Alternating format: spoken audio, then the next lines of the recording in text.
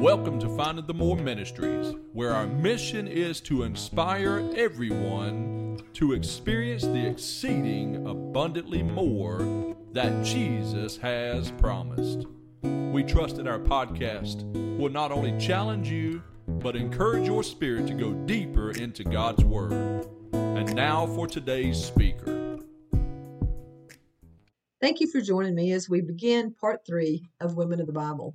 Today we're going to look into the life of Tamar. And Tamar is such an interesting story, and it's found in Genesis chapter 38. Tamar is the daughter of Judah, and Judah is one of the 12 sons of Jacob, who the Lord changed his name to Israel. So the 12 sons represent the 12 tribes of Israel. So Judah marries a Canaanite woman and has 3 sons, and he finds a wife for his first son, and her name is Tamar. The scripture doesn't tell us what happened, but the first son, Tamar's husband, was not pleasing to the Lord, and he killed him. So as culture required, the second son went in to Tamar to continue the inheritance of the firstborn, and he wasn't on board with this part of the culture, and he displeased God, and God killed him. The third son was a lot younger, and Judah told Tamar to return to her family. Let's wait for the third son to get a little older, and that he would send him to her to carry on the inheritance of the firstborn. So Tamar goes back to her family, and she's very saddened. Tamar wanted a child. She didn't have one. She's a widow. She's separated from her family because, she had been part of Judah's family, and here she's sent back to her father's house, and she's doing what the widow does. Judah has decided that he's going to go visit a friend after the death of his wife, sheep shearer, and he plans this journey, and Tamar finds out about this journey. And time has passed. Judah has not sent the third son to be the husband of Tamar and continue the inheritance for the firstborn. So Tamar comes up with this plan that she's going to have an encounter with Judah. But Tamar dresses up. She takes off her widow clothes, and she dresses up, and she puts on a veil that covers her face like a harlot. She encounters Judah, and Judah, as I mentioned, his wife has passed, so he wants to have relations with this lady that he's met on his way to his friend's house, the sheep shearer. And they discuss the arrangement as far as payment, and Judah's going to give her a kid from his herd, but he has to give her some type of pledge until that payment arrives. So he asks her what she needs, and Tamar, being the smart woman that she is, says, "I want your signet." And this is you see it in the movies of that era where they have this signet. It's usually in a ring or something around their neck that they press into clay or something like that. That's their mark, and that's their guarantee, their pledge. But she also wanted his bracelets and a staff. So she's a pretty smart woman as far as getting the evidence that she needs for her plan. So they do the deed, we'll say, and she leaves, and she goes back and puts on her widow clothes, and Judah sends the kid by his friend to give to this woman. He doesn't know her name, and he didn't recognize her as Tamar, and the harlot is nowhere to be found. So Judah goes on his way, and after 3 months, it's discovered that Tamar's pregnant. And of course, this word comes to Judah of his daughter-in-law's pregnancy. And Judah is beside himself because how dare she? It had to be done in whoredom because she didn't have anyone in his family that had impregnated her. So it had to be outside of that. And this upset him terribly. And he wanted her burnt. And this is according to the scriptures in Leviticus. and she should have been stoned according to Deuteronomy. But Tamar, like I said, she was a smart lady. She came and she showed evidence. It was not by whoredom. She had the evidence of the man that was to be the father of her children, and it was Judah. She had that signet. She had his bracelets and his staff.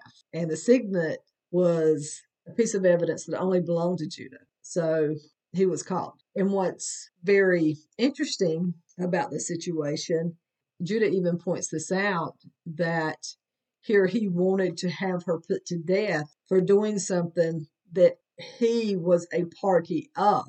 But she was more righteous than he, because he did not keep his promise to her that he would send her the third son to be her husband, to carry on the inheritance of the firstborn. My takeaway from the story is the fact that we have Jew and Gentile that are in the lineage of Christ, like we studied with Boaz and Ruth. We studied Rahab, and she married a Jewish guy. And here we see Jewish and Gentile represented. That reminds us that Jesus came for all.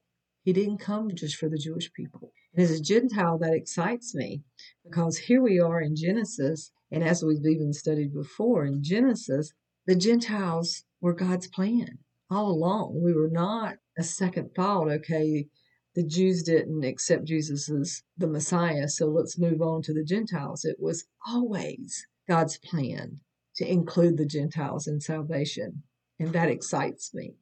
And two, I see that God uses imperfect people.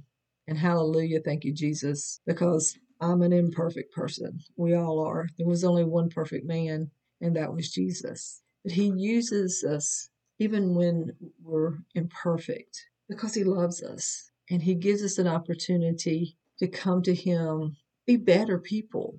And through him, I know that he's taught me so much about being, not only being, but wanting to be better, wanting to be Christ-like. And I'm not going to say it's easy, because by no means is it easy, but he gives us time. He's long-suffering, and he helps us to look inside, to see who we are, and to see who we can be through him. And he guides us, and he directs us, and he helps us to see our weaknesses, and helps us to understand how we can improve those weaknesses, that we can even have those weaknesses to become our strengths. Because, I mean, you talk to so many people that are like, I can't believe God uses me in this way. But how many times do our situations lead us into a path that is our purpose, that we were created to do? And a lot of times those situations are not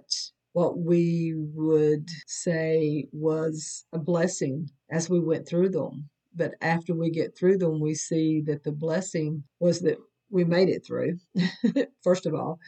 And not only that, but look how it changed us, that we became something that God wanted us to become, so that he could use us in a different way, that we could see we have so much more to give when we go through certain situations. And I'm so thankful for that, being this imperfect person that I am, and he's still working with me. And it's I'm sure it's going to take a little while, and I have time. That's what we're here for. But he's working with me, and I love that, because that's confirmation that, we're walking together, and he's going to bring out the best in me. I don't know exactly what happened with this situation with Judah and Tamar, but Tamar had to find some happiness in her children, and she was in the lineage of Christ. I mean, that in itself is such an accomplishment that she never knew. She never knew. Sometimes we don't know. Sometimes that happens as well, is that we go through this life and we don't know the impact that we have on someone else's life, or how it changes them. I like to tell people in the situation of death, a lot of people want to see it as a bad thing, but a lot of times death moves people to accept that they're going to die, and they have to face the fact that God is real, and where are you going to spend eternity? So even in the situation of death that we have to experience in this life, good can come out of it, and it does. So that's one of the takeaways that I have with this story, is that God can work good from things that we don't necessarily see as we go through it. But He's an awesome God, and I love it when He can take a mess and make a message. So that's our first woman of the Bible in part 3, Tamar. So go in and read it. It's a very interesting story. So I think you'll get a lot out of it when you read it and enjoy it. If the Bible's good, it's alive, and God is so good in telling us His word and making us see that they're just people. Their experiences in life, just like we're living today, is our experiences in life. I hope you enjoy it, and I hope you come back and let's get into the next woman. I'll talk to you soon. God bless. The Finding the More family would like to thank you for connecting with us today. You can find us at www.findingthemore.org or any of our social media platforms at Finding the More. Our prayer is that you experience the more in Jesus.